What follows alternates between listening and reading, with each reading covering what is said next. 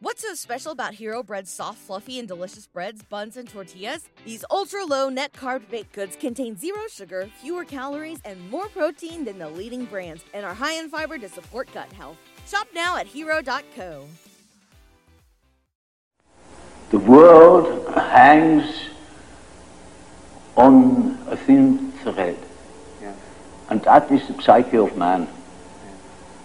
Nowadays, we are not threatened by elementary catastrophes.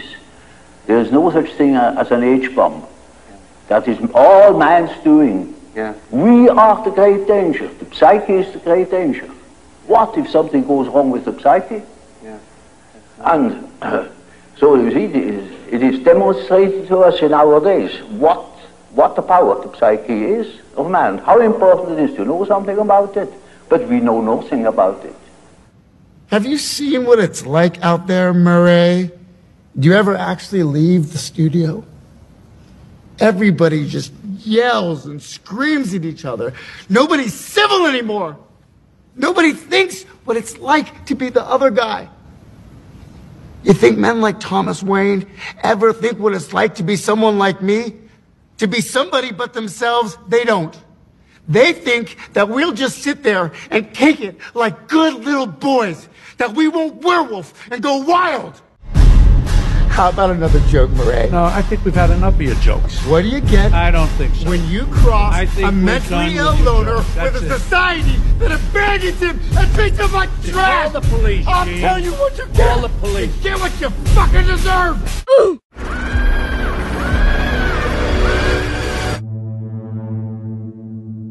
First clip is Jung speaking on the human psyche, hanging by a thread. He's right. Then it's a Joker clip on what happens when that thread finally breaks. He's also right. And here we are in the middle, we modern-day Tom Sawyers, our mind not for rent by any god or government. In the middle to heal the collective psyche and the universe itself as we continue to leverage the ecstatic Promethean message of the Gnostics across history. What is the world, then? An illusion. One which we can either submit to, as most do, or transcend. What is it to transcend? To recognize nothing is true and everything is permitted. We wake up further. We take care of the least of our brothers. We run with those searching for the truth and avoid those who have found it. We write our own gospel and live our own myth. As John Lennon said right before the pinche arcontes killed his ass, it seems to me that the only true Christians were the Gnostics, who believed in self-knowledge, i.e., becoming Christ themselves, reaching the Christ within. The light is the truth. Turn on the light, all the better to see you with, my dear. My father says that almost the whole world is asleep. Everybody you know, everybody you see, everybody you talk to. He says that only a few people are awake, and they live in a state of constant, total amazement. On this last show of the year, we will truly grasp Gnosticism with an amazing astral guest. That is Alexander Maestrovoy, an individual who survived Soviet Russia and now fights for the free consciousness of all humanity. He comes to discuss his incredible book, Gnosticism Through the Prism of the Third Millennium. 451 is the temperature at which book paper catches fire and starts to burn. Welcome to Aeon Byte Gnostic Radio. We don't take prisoners but liberate them. We are not the final authority on anything, but hope to be an endless possibility for everything.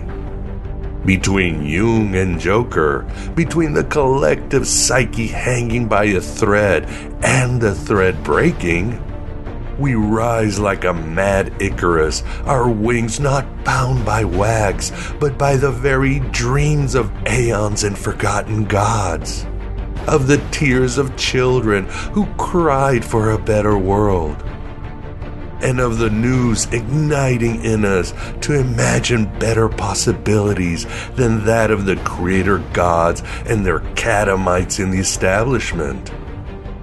Conceive of inner realities that will transform all outer realities. Is this all real? Or is it just happening inside my head? Of course it's happening inside your head, Harry. Why should that mean that it's not real? Beneath this mask there is an idea, Mr. Creedy. And ideas are bulletproof. So honored to have Alexander at the virtual Alexandria.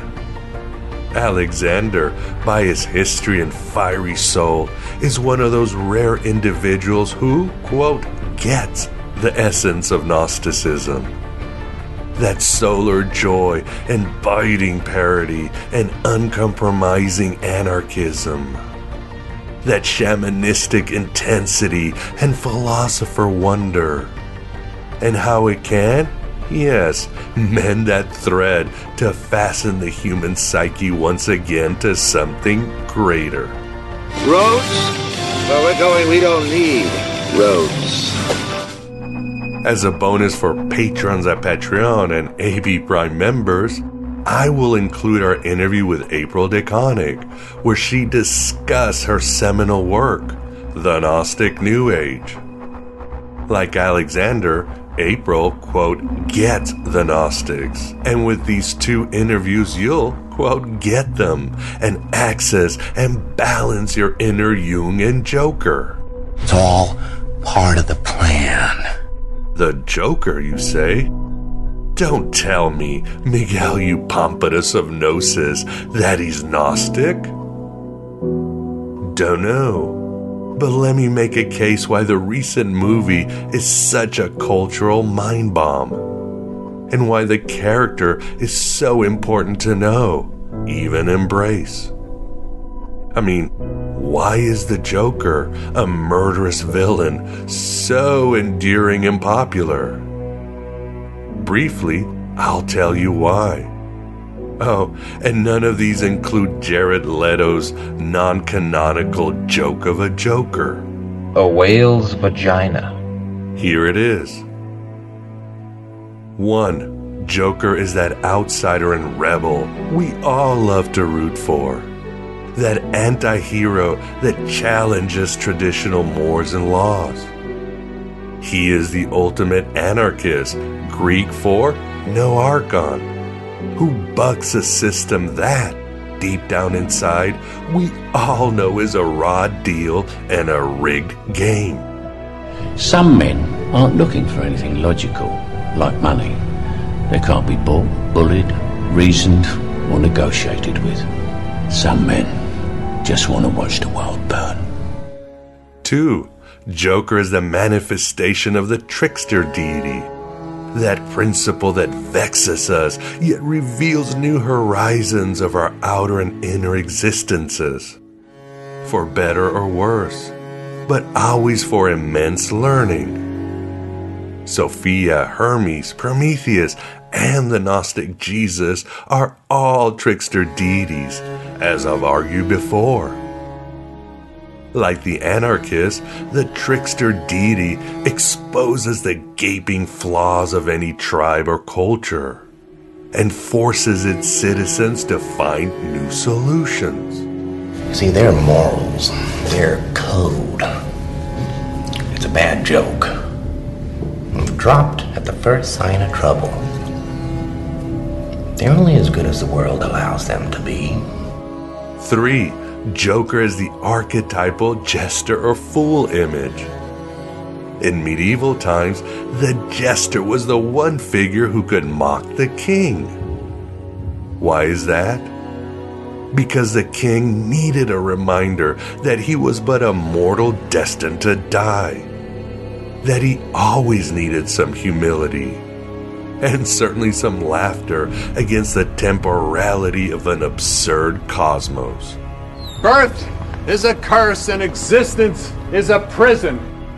Because the jester or fool could say anything he wanted, This makes him the prime symbol of freedom of expression and freedom of speech. Two freedoms we're losing in this? Yes, clown world.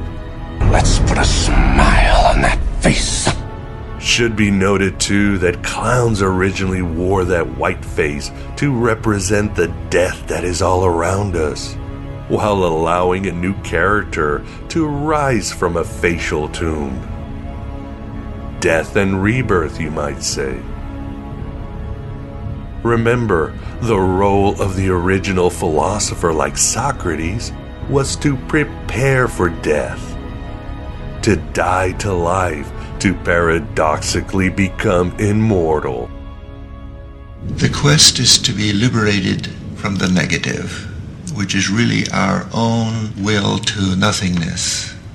To say yes to one instant is to say yes to all of existence. 4.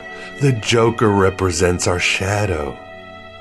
As Jung said, the shadow is, quote, everything I do not wish to be.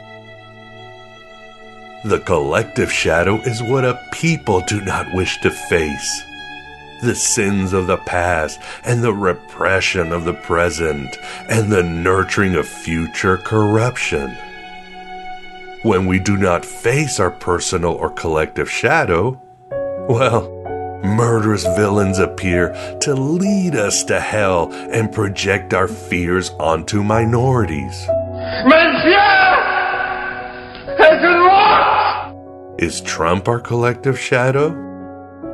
Well, as Jungian analyst Ann Casement recently said, Trump is but a repository where we place everything we don't like.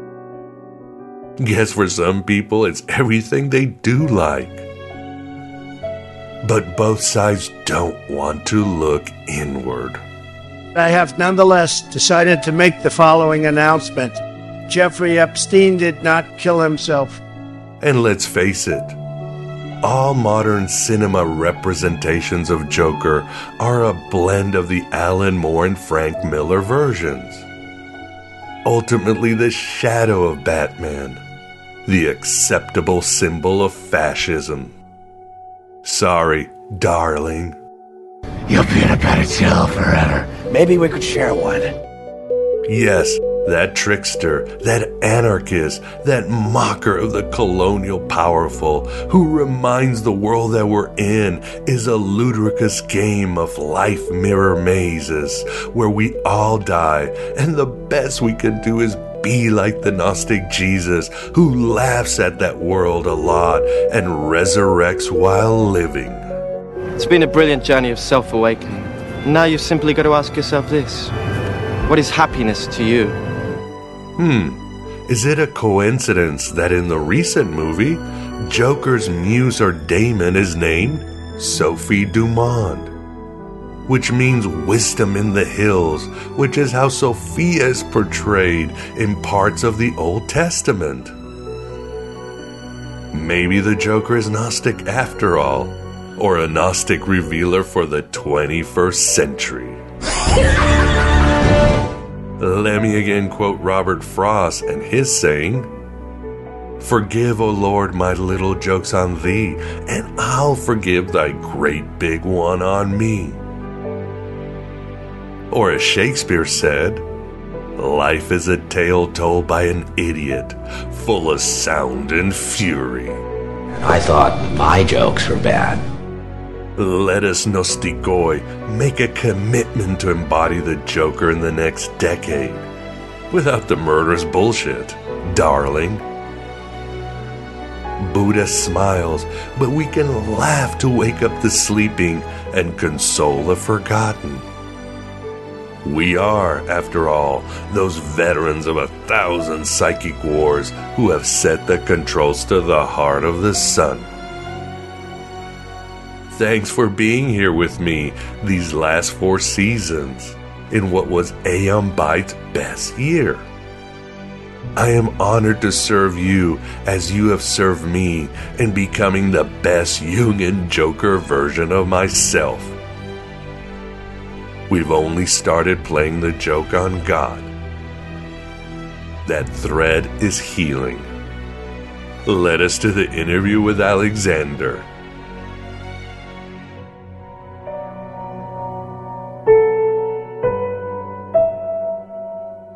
Strange indeed that you should not have suspected that your universe and its contents were only dreams, visions, fiction.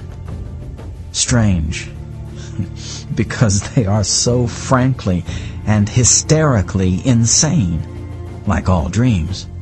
A God who could make good children as easily as bad, yet preferred to make bad ones, who could have made every one of them happy, yet never made a single happy one, who made them prize their bitter life, yet stingingly cut it short, who gave his angels eternal happiness unearned, yet required his other children to earn it, who gave his angels painless lives, yet cursed his other children with biting miseries and maladies of mind and body, who mouths justice and invented hell, mouths mercy and invented hell, mouths golden rules and forgiveness multiplied by 70 times 7 and invented hell, who mouths morals to other people and has none himself, who frowns upon crimes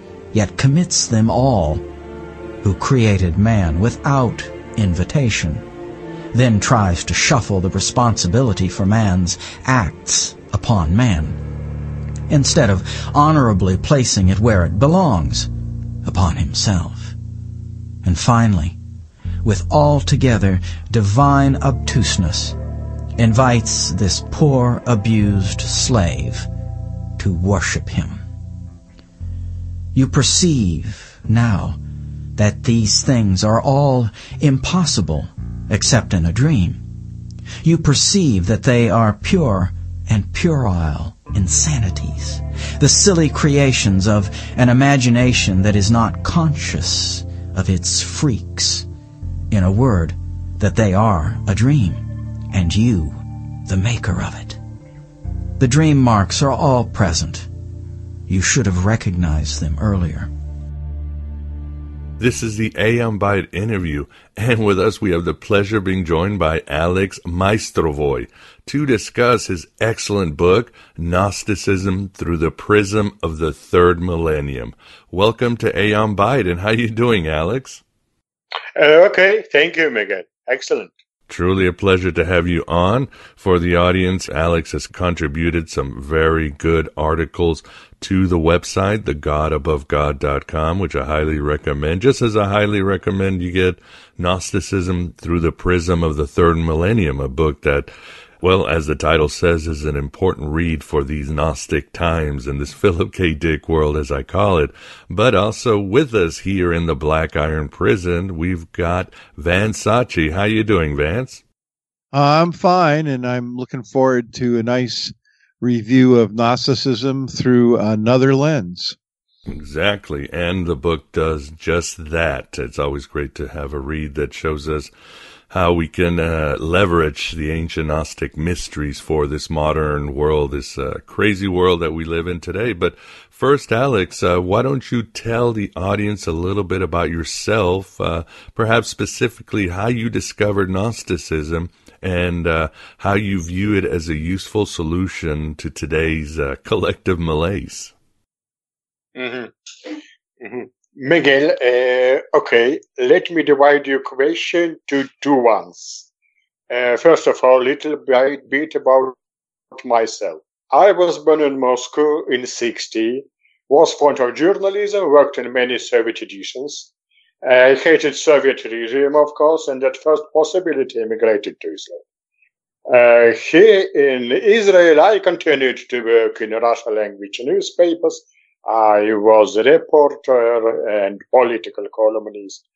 And I live in Jerusalem, and as you know, I think this is a special city from spiritual point of view. Oh, indeed. I wrote I think, yes, and I wrote a lot about religions of Holy Land, published a book about it. Some parts of the book were translated to English about Sufi tradition. Not okay. And other most important questions: how I became Gnostic. Okay, Miguel, it's separate theme. When I was a young man, I endured significant experience. About what kind of experience I tell? Like many young people, I passed a severe crisis. I felt that I was crushed, that I was broken, I lost ground and directions and didn't understand to what to live.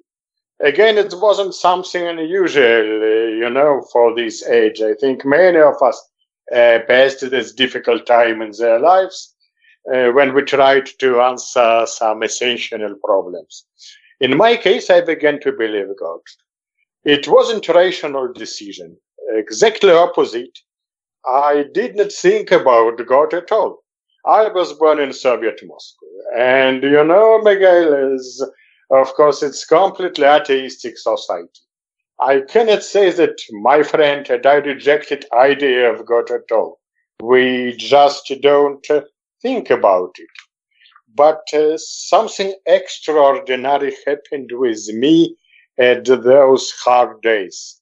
Once I felt absolutely sudden, powerful impulse or push that turned me over.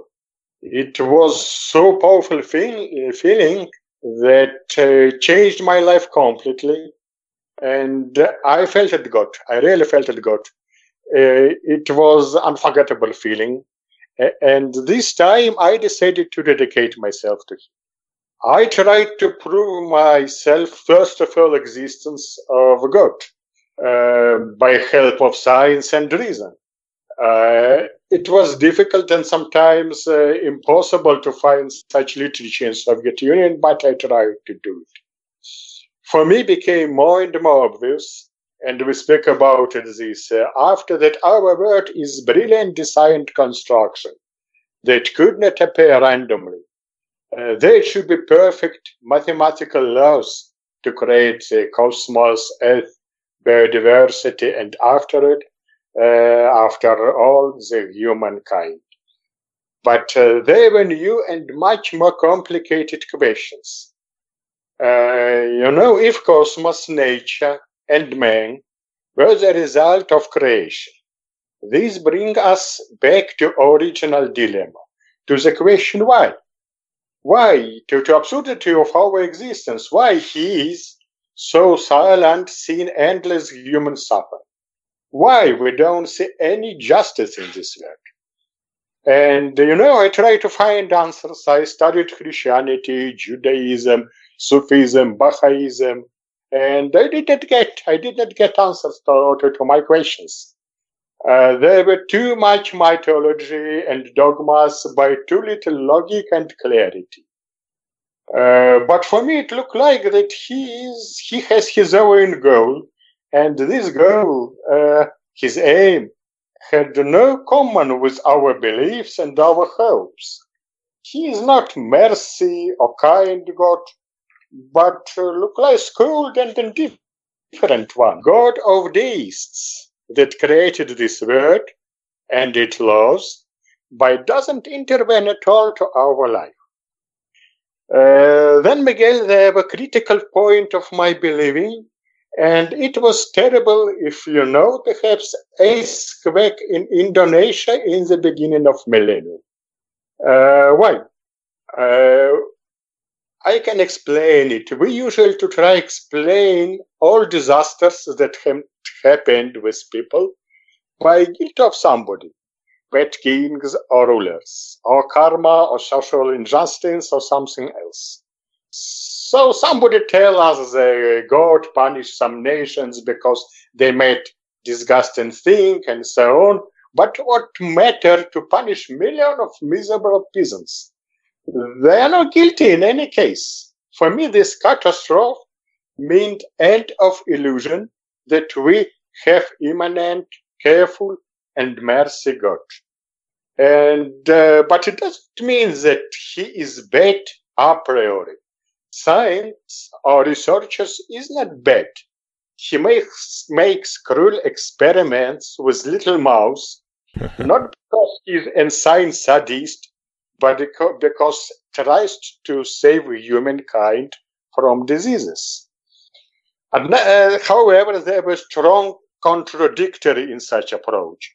If he's a different God of the East, whom we feel in our hearts, whom I felt at this time of trouble, of course not him. There is other great substation that gives warmth and light to our hearts, and this substation we can feel at most hopeless and terrible times of our life. And it was answers was following. There is other God, God above God. They have a little common, if have it at all. And this is exactly what Gnostics wrote. They gave me answers which I tried, but wasn't able to get from any traditional religion. Now, Miguel, it's a second part of your question. Why have you Gnosticism as useful solution to today's collective malaise? Indeed, yes. See, we're living today in the beginning of third millennium. We achieved a lot, but in spite of it, we're confused and we're embraced. We lost ground underfoot. We are like children lost in the night. We see that traditional religions lost their influence and cannot get answer to hard questions. Moreover, they are stained with blood and disgrace. People don't believe them at all. Buddhism perhaps, but Buddhism is a religion of comfort. Hindus explain the miseries of small human being by their karma. And so how can such fatalistic views can help us? I don't think. What can be said about modern ideologies that were guilty in terrible crimes? Nothing good and positive. People try to invent today new pseudo-religious like fight against global warming, cult of sexual perversions and so on. They invent new ideologies, but they have no connection, according to me, I don't know, or nor with reality, neither with human nature. And not surprising that people seeking salvation in other very strange thing, witchcraft, primitive magic, astrology, belief in wizard people, alliance, infantile fandoms, what else? Conspiracy theories. The best today, according to German sociologist Ulrich Beck, very accurate expression, is a society of substantial emptiness. I think it's exactly so. Not surprising that there is epidemic of depression among young people in the United States. And every sixth citizen in Europe has a mental health problem, and the majority in Western Europe. But the very fact that Gnostic answers stay actual and exhaustive, and they can give people true hope and source of strangers, as I got when I was young. These answers are very logical, deep, and clear. There is nothing sophisticated here, artificial, nothing. Gnosticism was a unique religious philosophy which opened for us new possibilities and new dimensions, I think. Okay. Well said, Alex, and I'm assuming you didn't get a chance to really study any Gnostic Gospels or work in the Soviet Union, so as when you went to Israel, you read some of the Gnostic text? No, of course not. In Soviet Union, I did not. No chance. No. It was impossible. It was impossible. We didn't have such literature. No, I read it here. But I began to try to understand nature of universe nature of our world. And it was beginning. Wonderful. And what would you say as you left the oppression and began your journey of self-awakening? As you say, these Gnostic answers, like me, opened up so many possibilities and answered the questions, or at least allow me to continue to keep seeking. What are some of your literary, political, or spiritual influences, Alex? One moment, Miguel. I would like to understand exactly right. What do you mean? Yes, are there any people that have really influenced us, thinkers? Your book, obviously, you bring so many great thinkers, scientific thinkers, philosophical thinkers, but are there any ones that really speak to you, that inspired you, that influence you?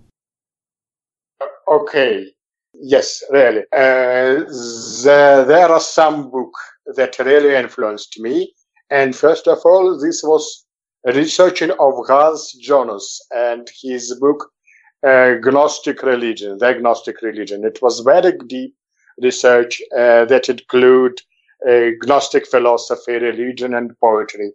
And other writer who influenced me a lot was George Borges, and with his poetical, brilliant style.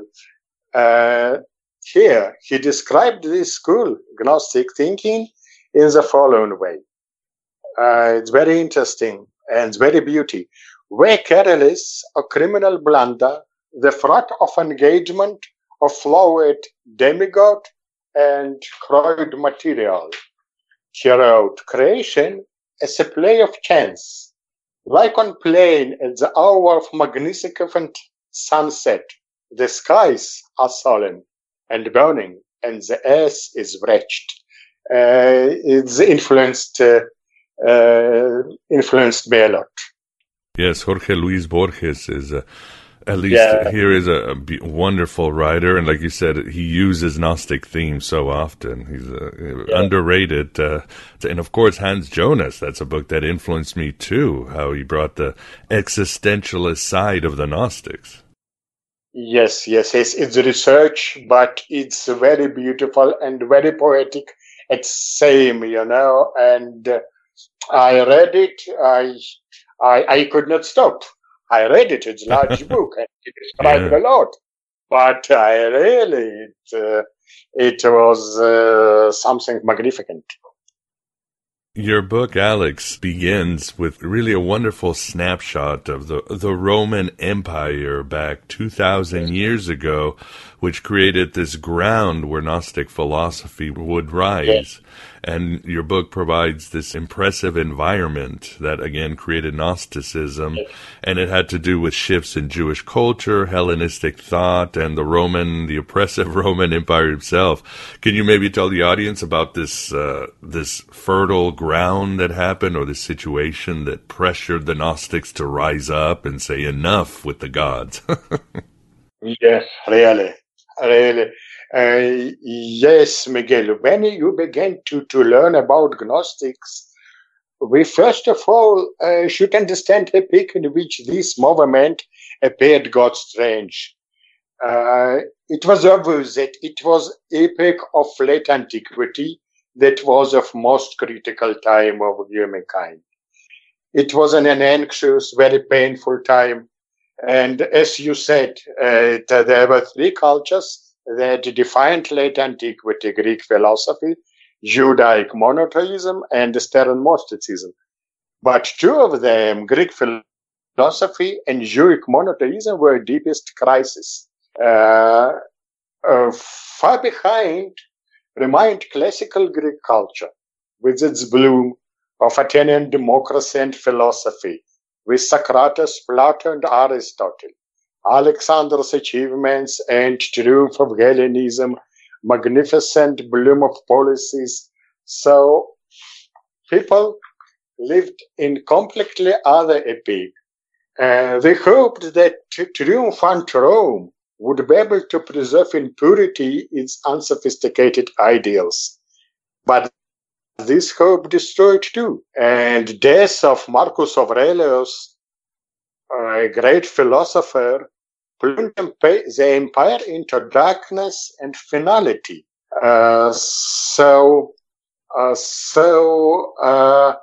Feeling of people were changed completely. Hellenists measures themselves by God and regard his creation with respect and piety. God and the word of nature must be one, and all the life of the world must be contained with being of God. We lived Cicero. Now they lived in other world. Their word that they loved a lot was crumbling. The evil prevailed. The life and cosmic God became nonsense. Individuals of Hellenistic culture in Rome, Alexandria, or Pergamon should try to explain to themselves the reason of universal madness and misfortunes. This meant thinking divine and human nature too. On the other side, Jews also experienced some emptiness. People turned away from their God. Child killers succeeded to the throne. Zealots, blamed, and madness succeed the descendants of Maccabees. Gloomy prophecies embodied. The second temple fell and promised land dripped with blood. All of this very sad to see it for Jews that lived in this epoch. Mercy creator, like great and wise Plato Demiurge, live in this world. And conventional answers already could not satisfy either thinkers or believers. The lives of humankind more and more concentrated around two poles. Unlimited pagans, self-destructive hedonism on the one hand, and religious fanatism on the other hand. And Miguel, it's exactly what we see today. We see emptiness, and on the other side, we see two policies. And we, like people in late antiquity, require brand new answers on eternal questions about origin of evil and salvation. And I think that Gnostic give them to us again. Well said, and I would agree. There are certainly very powerful parallels of the existentialist despair in the Roman Empire added with the material wealth and prosperity that went with it and sort of was crushing the human soul, and all these ancient religions were losing their luster. In your book, like Hans Jonas does an excellent job of creating this very vivid snapshot of those days. You also write, Alex, that the ancient Gnostics were, quote, united in their attitude to the material world. What was this attitude, Alex? Yes, really, Miguel. There were a multitude of Gnostic movements, a lot of Gnostic movements and sects. What do you want to name them? But yes, all of them were united in their attitude to material world. They saw this world as place of endless suffering and injustice, place where ruthless rock Hemarmen, they called them this rock Hemarmen, ruled. They put knowledge over social life with all its laws and regulations, delusions and aspirations. The Gnostic, according to Romanian historian Mircea Eliade, was free from laws which govern society. He is burned good and evil.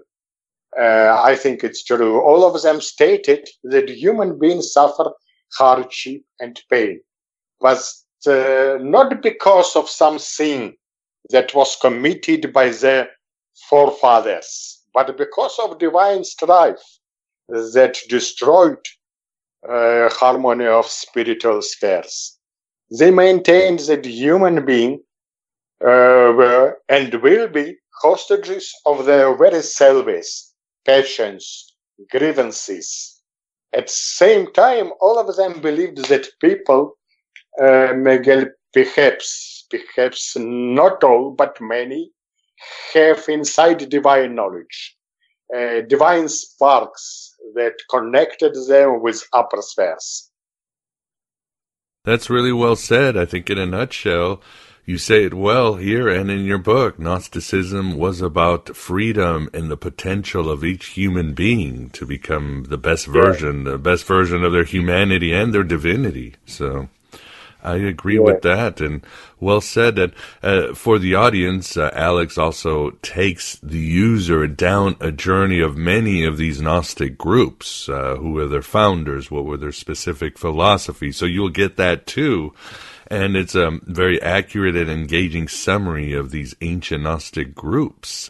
We could go on days talking about them, just as Hans Jonas spends hundreds of pages, but perhaps we could talk about some of those that get overlooked, that are not as popular as Valentinus or the Sethians or the Manichaeans, but that is Basilides and his movement. Could you tell the audience briefly about Basilides?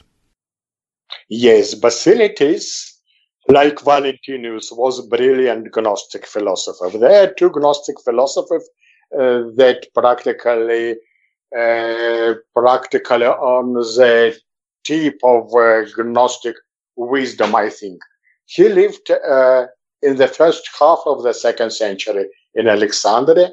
That's what we know about him. And the most productive period of his activity occurred during years of Emperor Adrian. According to one of versions, he called himself disciple of Apostle Matthew, but we don't know exactly is it true or not. His teaching was complicated, very complicated, and had different versions according to different scholars. So I prefer version by very respectful historian of religions, Philip Schaff from Swiss. Basilides' God, he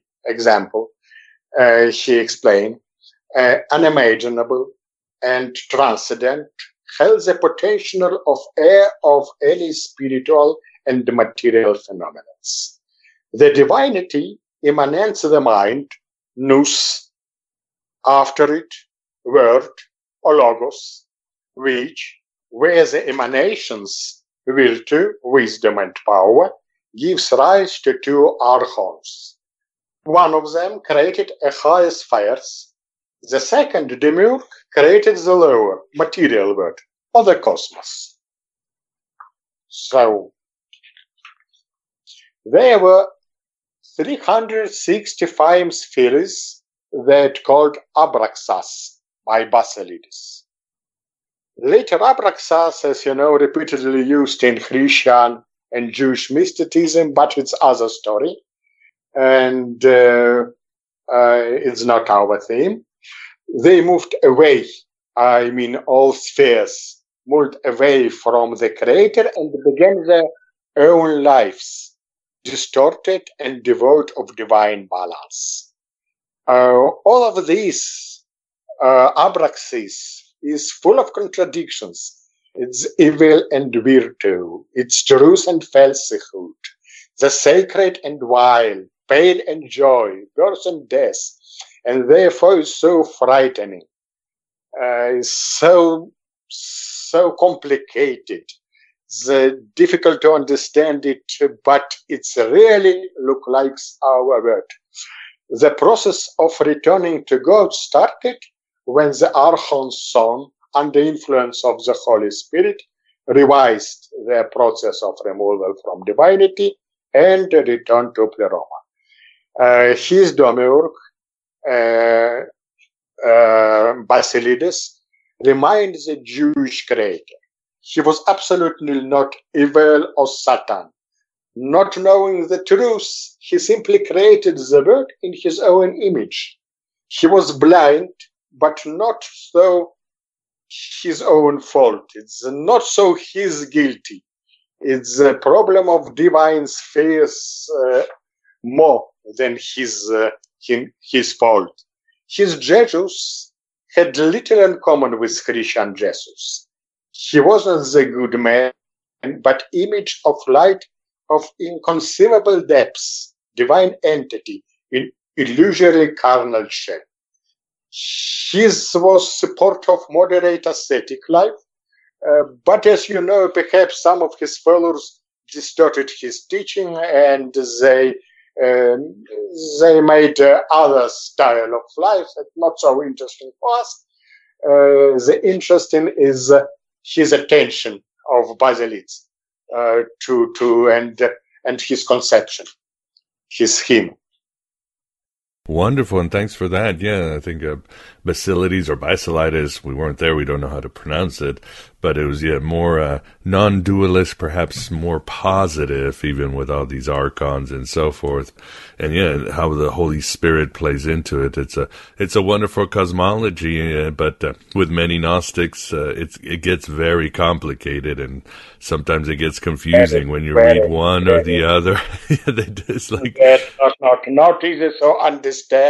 All of it very complicated, really. Yeah, it doesn't end one system to the other. It's just this long Byzantine creation, but it's almost a sort of a process of the mind or a koan for yourself to really understand. And they were trying to interpret their own visions of how the universe was as they were going through their ecstatic flights across the spheres. But a good summary of Basilides, Alex. And one group, which is interesting, a lot of people assume that the more Christian Gnostics were these pacifists who were always getting their butts kicked by the other powers, the powers that be, whether it was the Manichaeans or the Valentinian churches being closed down or so forth. But one exception, perhaps, is that group called the Paulicians, as you write in your book, and they thrived during the Byzantine Empire. Could you tell maybe the audience about these, you might say, warlike Gnostics?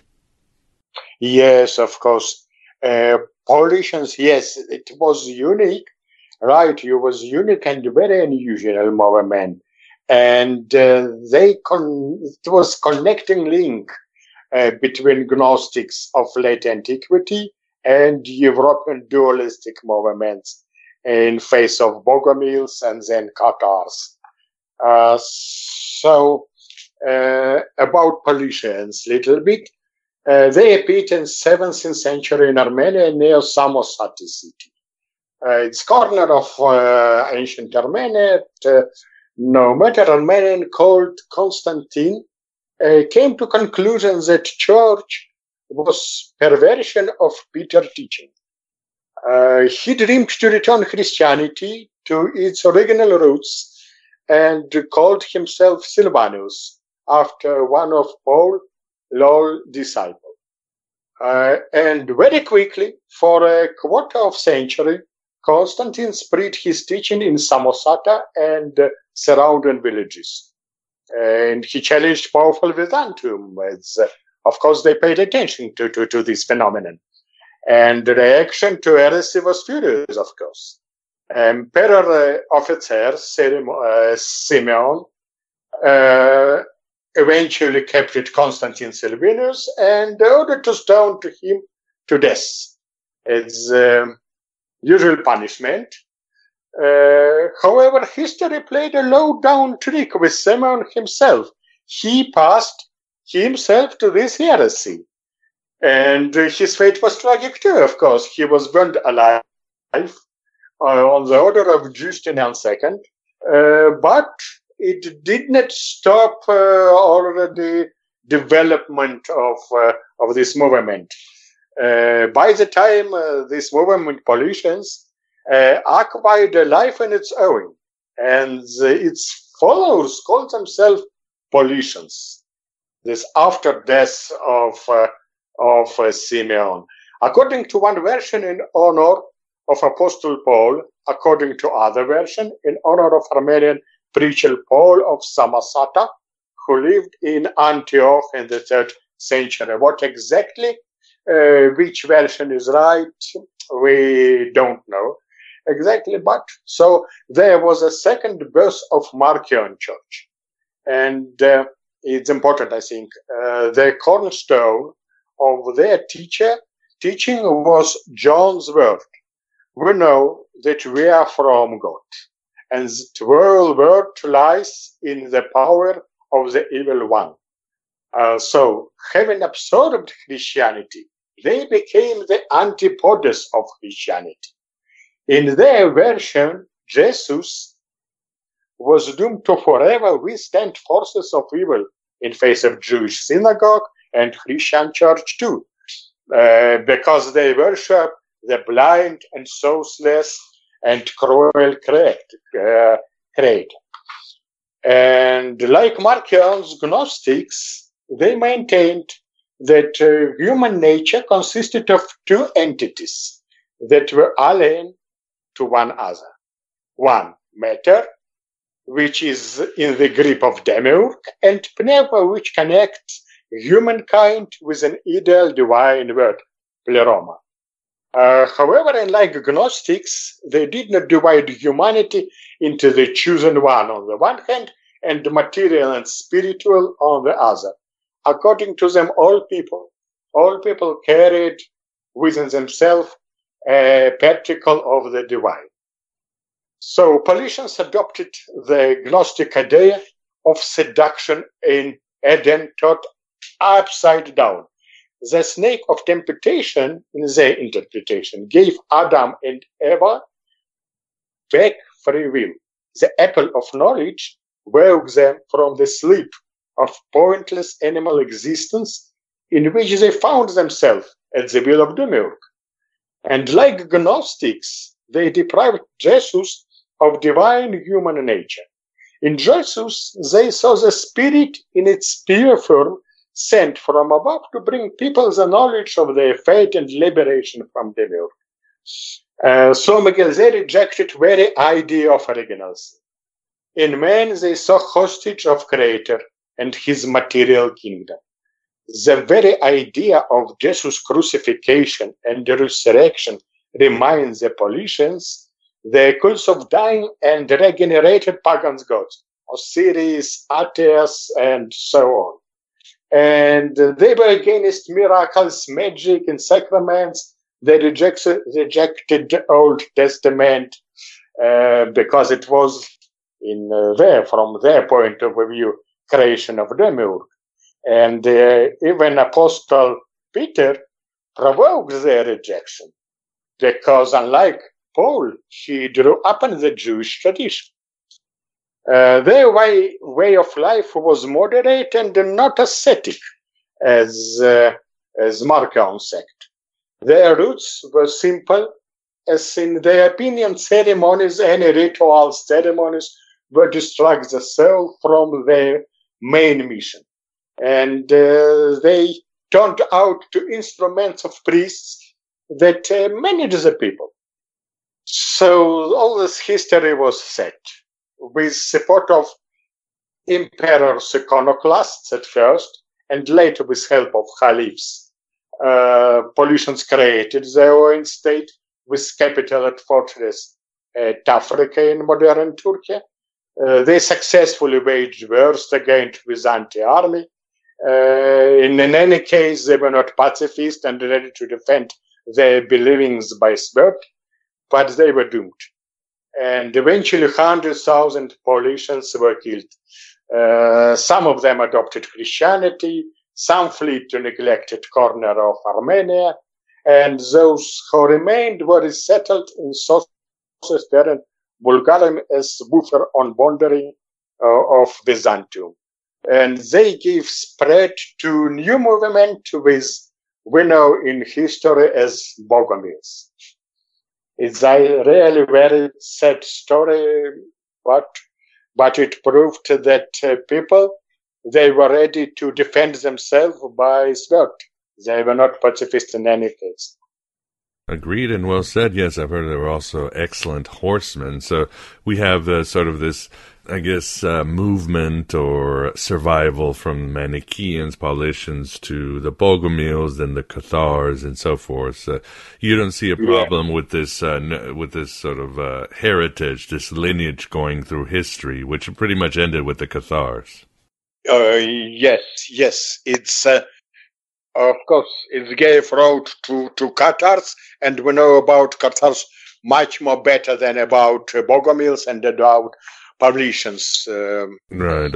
Yes, the Inquisitors wrote a lot about them. And Alex, do you have, are there any Gnostic groups that speak to you the most, that you like or prefer, or you think they're all important and great in your opinion? Yes, thank you for questions. It's interesting. I think, Miguel, yes. I individually close to point of view of Ptolemy, disciple of Valentinus. Why he portrayed his demiurge as limited, narrow-minded, but virtuous being who tried to return to people their spirituality with help of moral imperative. I agree with this conception. There was famous Russian painter Mikhail Vrubil who used a very interesting late Byzantine steel art. One of his most famous character was demon, and Vrubil wrote about his demon. It is not so much a weak spirit, a suffering and sombre entity, but imperious and spirit nevertheless, the majestic being which demands deference and respect. And Ptolemy's demiurge appeared to be, for me, like to Vrubil demons. I see him in modern terms as a researcher who wants to find some kind of formula how to improve the material world, but not so succeed too much. But it's my, of course, own feeling and my vision. Yeah. Wonderful, and thanks for sharing that. And you write too, Alex, getting back to your previous point towards the beginning of the interview, that for Gnosticism to resurrect effectively in the 21st century, and I'm quoting your book, it has to be, quote, reinvented and rethought in terms of not myth and esotericism or esoteric, but reason, rationality, and logic. What do you mean by that, and can we do it? Yes, exactly, Miguel. Because I will explain why. Previous times, people spoke on the language of mystic and myth. Today, we're living in other time. This is time of science and rationality, and we must speak on the language of logic. More of it, we know much more than our ancestors. We passed a lot of things in history. Some of them were terrible, as we know. We made a great achievement and became quite adult people who are able to analyze ourselves and the world. We can, I think, try to evaluate Gnosticism, its meaning and idea from the height of third millennium in the light of experience and knowledge and science, and without it, we will not to go on. We could not live now in 21st century in epic of mythos and mystica. It's not our time. It's not good for us. Otherwise we don't understand Gnostic religion. Makes sense. And also, you write, and this is a wonderful essay you wrote for the website. I urge the audience to check it out, and that is Gnosticism, Defile and Corrupted. And of course, you write about this in your book. So tell us, what exactly is Gnosticism, Defile and Corrupted? Sorry about that. Yes, but unfortunately it's true, because Gnosticism became to object of cynical, many times became object of cynical and ignorant manipulations. In 19th and 20th centuries, it was time of spiritual crisis. Gnosticism got popularity, very popularity in circles of decadent and exalted intellectuals. But the interest really had no relation to true Gnosticism. There was some kind of mixture of mind games and fascinations with mysticism and occultism, and hypotheses arose and multiplied about secret succession between Gnostic Catars with the Mason and Knight Templars, about secret connection between Gnostic and mysterious Holy Grail, about Cathars as bearers of sacred knowledge of the ancient Celts. All lovers of esoteric and supernatural used Gnostic symbols. They very like to do it. And names, Gnostic names too. They use it with extraordinary ease. For example, Elena Blavatsky, Aleister Crowley, René Guyon were seen by their followers as Gnostic. In reality, these people, these figures, did not know nothing about Gnostics. And other like spiritualist Jules Donnell, he called himself Valentinus, incarnation to Valentine. It was ridiculous, but it's so. It was parody to Gnostic thought. But all of this is no more than combination of pretense, affectation, narcissism. Carl Jung, he was so famous, of course, without doubt, took a keen interest in Gnosticism. And his book is named 7 Sermons to the Dead, written by Basilides of Alexandria, the city where East and West meet, is the proof of this. However, this word, his word, was the word of secret knowledge, alchemy, myths, occult symbols of antiquity and Middle Ages at the same time. Again, this was a very strange mixture of occultism and irrationalism and intellectualism. Difficult to understand, but there is no, I think, any real connection with Gnostic religious philosophy. We observe an attempt to manipulate Gnostic teaching. An example of this is investigation of Nazi archaeologist Otto Rahn, employed by Himmler, who maintained that Cathars were the bearers of sacral knowledge of ancient Celts that had been squashed by Judaism and Christianity. And other example was linking of Gnosticism with modern totalitarian murderous ideologies, communism and Nazism, by American philosopher Eric Vogelin, well known too. And in our days, we see a lot of such ideas and such followers, like popular Catholic author Robert Rayleigh. This man tries to connect Gnostic thought to aberration of modern progressivism and so on. And they gave name of such phenomenon to neo-Gnosticism. But again, there is no any connection with Gnostics themselves. At any time, I think it's absolutely nonsense. It is obvious that Gnosticism, yes, in any of its version, there are a lot of sects and movements, never aspired to establish heaven on the earth and change this world as modern collective ideologists tried to do. On contrary, the peace and harmony were acquired by Gnostic through an internal escape from material existence to extreme individualization. They despised matter and tried to isolate themselves from the world. But communism, Nazism, postmodernism, and popular so-called progressive theories today are no more the ugly perversion of the ideas of Age of Enlightenment. It's very easy to prove it, and there is no any necessity to connect Gnosticism with these phenomena.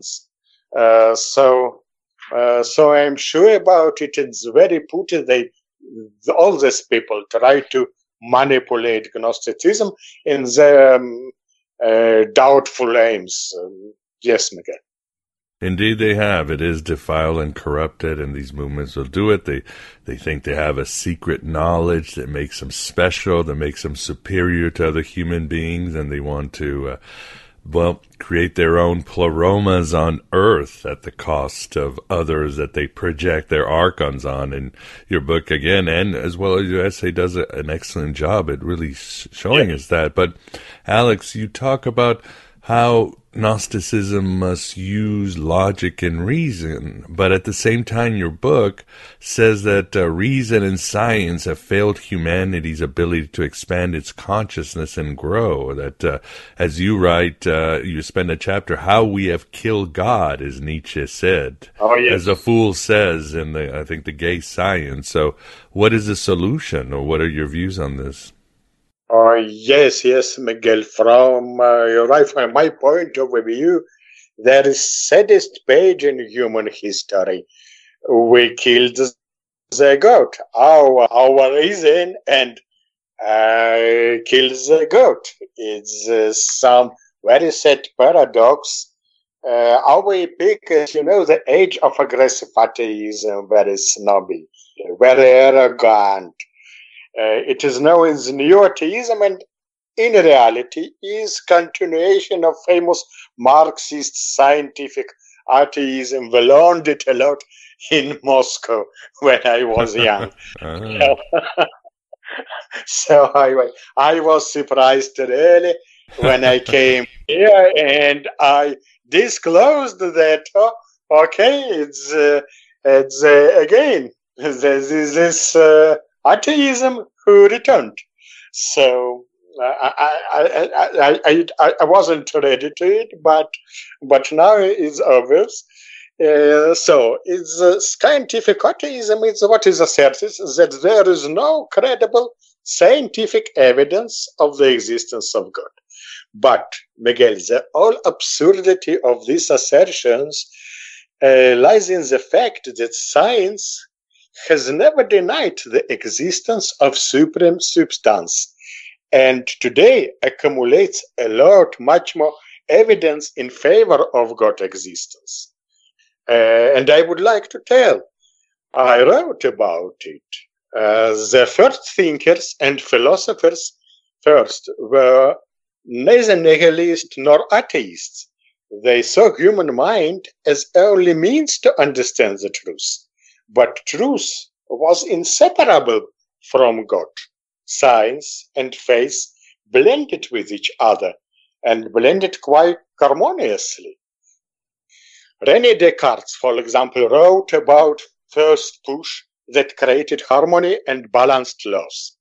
And for Johannes Kepler, geometry was a tool of perceiving God and proof of harmony of divine spheres. And Galileo Galilei said that nature and God have perfectly arranged their structure. And Isaac Newton admired an ideal creation of the universe. For them, the idealization of reason seemed some kind of absurd. So, but achievement, what played, it was a bad trick with us, that some achievement played this trick with humankind. People in their pride in 19th centuries decided that they did not need God. More of it, they sought tools to crush him. And so in the world, a church of atheism came, and it was not natural. On the contrary, one could assume that in getting to know the laws of nature, people would be increasingly inclined to believe in the universal character of the global law, which could not have arisen from house of the universe.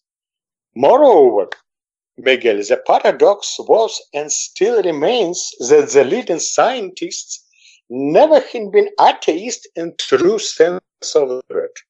Never.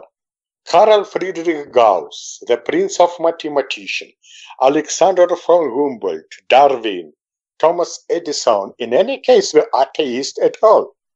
Faraday, André Marie Ampère, John Fleming, James Joule, and many other famous inventors were true believers.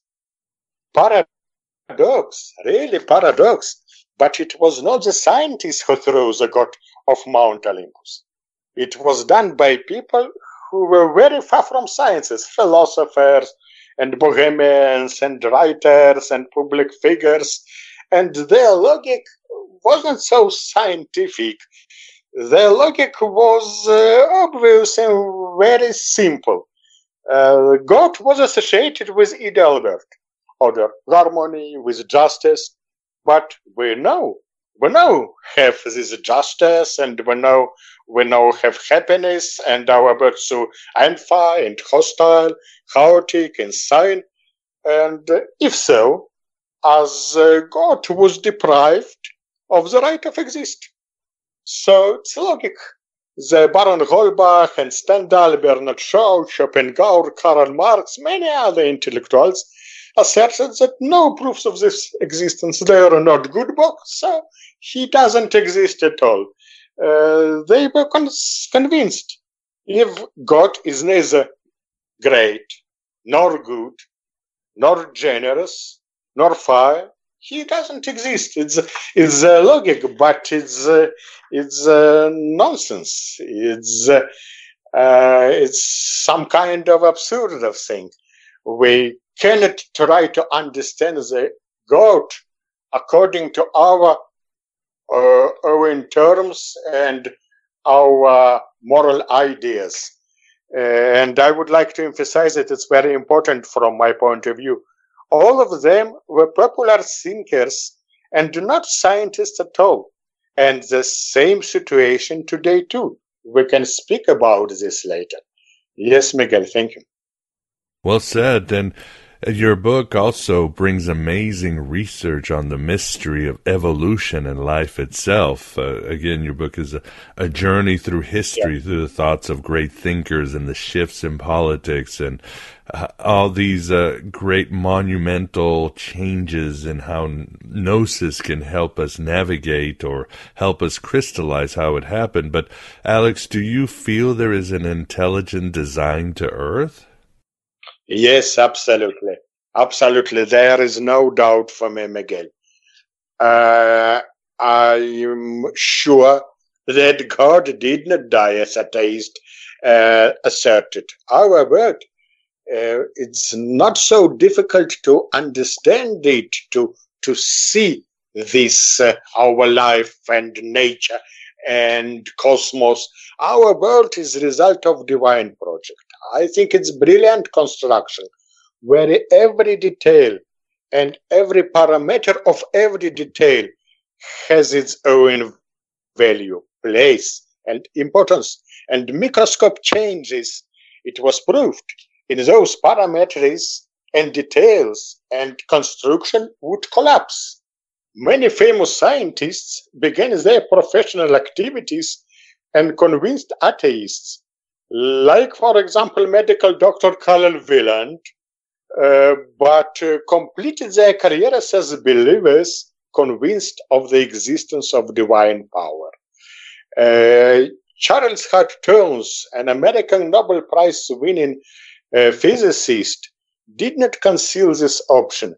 He wrote, "The question of science seems to be unanswered if we explore from science alone." Yes, I believe there is a need for some metaphysical or religious explanation. I believe in concept of God in his existence, and he is not one. And many scientists support this idea. There is many quotes I made in my book to prove it. Let's see what, for example, Robert Jastrow, American leading NASA scientist, he wrote. They're very interesting, some kind of allegory. Astronomical evidence supports the biblical view of original world. For the scientist who has lived in his faith in the power of reason, the story ends like a bad dream. He has scaled the mountain of ignorance. he is about to conquer the highest peak. As he pulls himself over the final rock, and he is greeted by the bunch of theologians. They have been sitting there for centuries. And I can go on and on with quotes. There are a lot of them. So our bird looks, again, I think, like huge laboratory of great architect or mathematician or researcher, whatever you can call him. But we feel his design in everything, from the perfectly adjusted mechanism of astronomic to structure of bacteria, from dragonfly eyes to human DNA and the mystery of human origin. And that's not all, Miguel. There is other interesting, very interesting phenomenon or thing, I think, that same could be said about human nature too. It's very unique and very complicated construction. Let's ask ourselves, what is imperative of life? I think, and it's my conviction, if we speak about one man or all countries, even civilization, answer is obvious. This imperative is eternal movement. It's the most precise, calibrated combination of suffering on one side, according to my view, and powerful will to live on other side. Here is what encourages humankind to constantly and faithfully strive after happiness. Suffering has been made the focal point of world construction by default. On the other hand, without the powerful survival instinct, our existence would be unbearable and odious. This combination, in reality, is some kind of perpetual motion, the eternal force of progress. It's cynical, this sounds, but I think it's true. If humans were come to stop, they, individuals, collective body, they doomed to death. And you know, Miguel, I should mention this. I think it's important. It's not my own idea.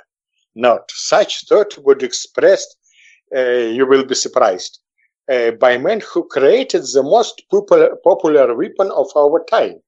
It's the famous AK-47 assault rifle, and his name Mikhail Kalashnikov, you know? So shortly before his death, he wrote about an intolerable heartache, even despair that had nestled in his heart.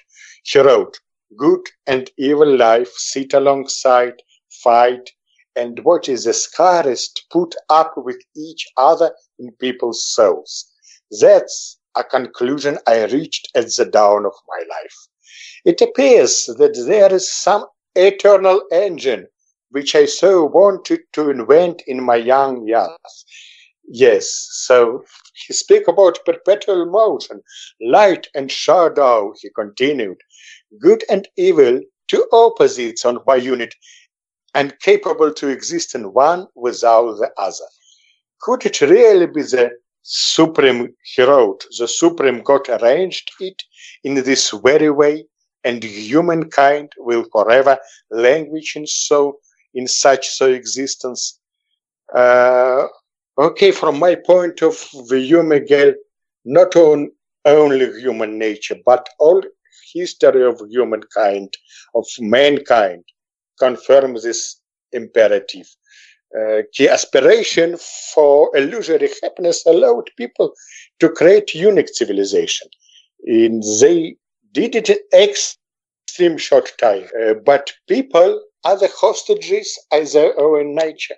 They are still hostages. Still, in their short but standards of eternity, they passed all such stages.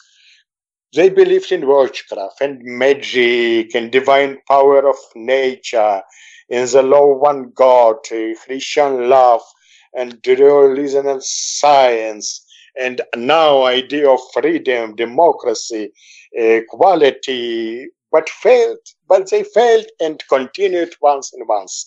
And we, as I said before, we entered the 21st century as victorious, and we found ourselves surrounded by emptiness.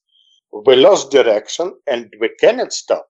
And like Sisyphus, we are never to roll the block, we are pushing onto the top of the mountain. But at the same time, we constantly find new ways to perfect our work. And, I see this as essence of Demiurge plan, that we cannot understand it perfectly, but I think there is some kind of his plan. Well, Alex, thanks for coming on Aeon Byte Gnostic Radio and discussing your excellent book, Gnosticism Through the Prism of the Third Millennium. I'm very grateful to you that you helped me, that you organized this kind of interview, and I got such option, a great option, possibility to make to other people to hear me about my ideas. Wonderful. Yes, we hope more people hear about your ideas and more people get your book and listen and find the truth for themselves within them. So thank you very much, Alex, and truly appreciate you coming out here at the Virtual Alexandria. Thank you. Good day. And there you have it, my beloved Truth Seekers. The first part of our interview with Alexander Maestrovoy on his book, Gnosticism Through the Prism of the Third Millennium. This millennium needs as much help as possible. I'm sure you can all agree. In our second part, he reflects on humanity's propensity for violence, war, and human sacrifice, on genocide even happening today, and what we need to do to change so we can stop feeding those dark archetypes. The answers, not surprising many, deal of course with accessing the right gnosis that includes hermetic ideals and sound philosophical reason we have lost in, yes, the third millennium. Don't want to miss it, and much more. As mentioned in the intro, and as a bonus for patrons and AB Prime members, I will include our interview with April DeConnick, where she discusses her seminal The Gnostic New Age. Like Alexander, April gets the Gnostics, and with these two interviews, you'll also get them and access so many answers you might need to navigate and escape the Black Iron Prison. So please become an AB Prime member or patron at Patreon for the complete dope. If you find this content valuable, please help keep growing this Red Pill Cafeteria. I am 100% audience supported, and thus will never sell out as I grant you the wisdom of the Gnostics you won't find anywhere else. A mere $5.99 a lunar cycle, actually $6.99 in 2020, or really whatever you want to pledge a month on Patreon. This is where you finally counter the fascism and Soviet Russia reboot creeping into our collective consciousness. Please go to, you got it, thegodabovegod.com for how to get this and all other full shows, as well as other wonderful bonuses. If you just want to support with shekels via PayPal or the US mail, head on to my homepage as well, or just message me. We're all in this together.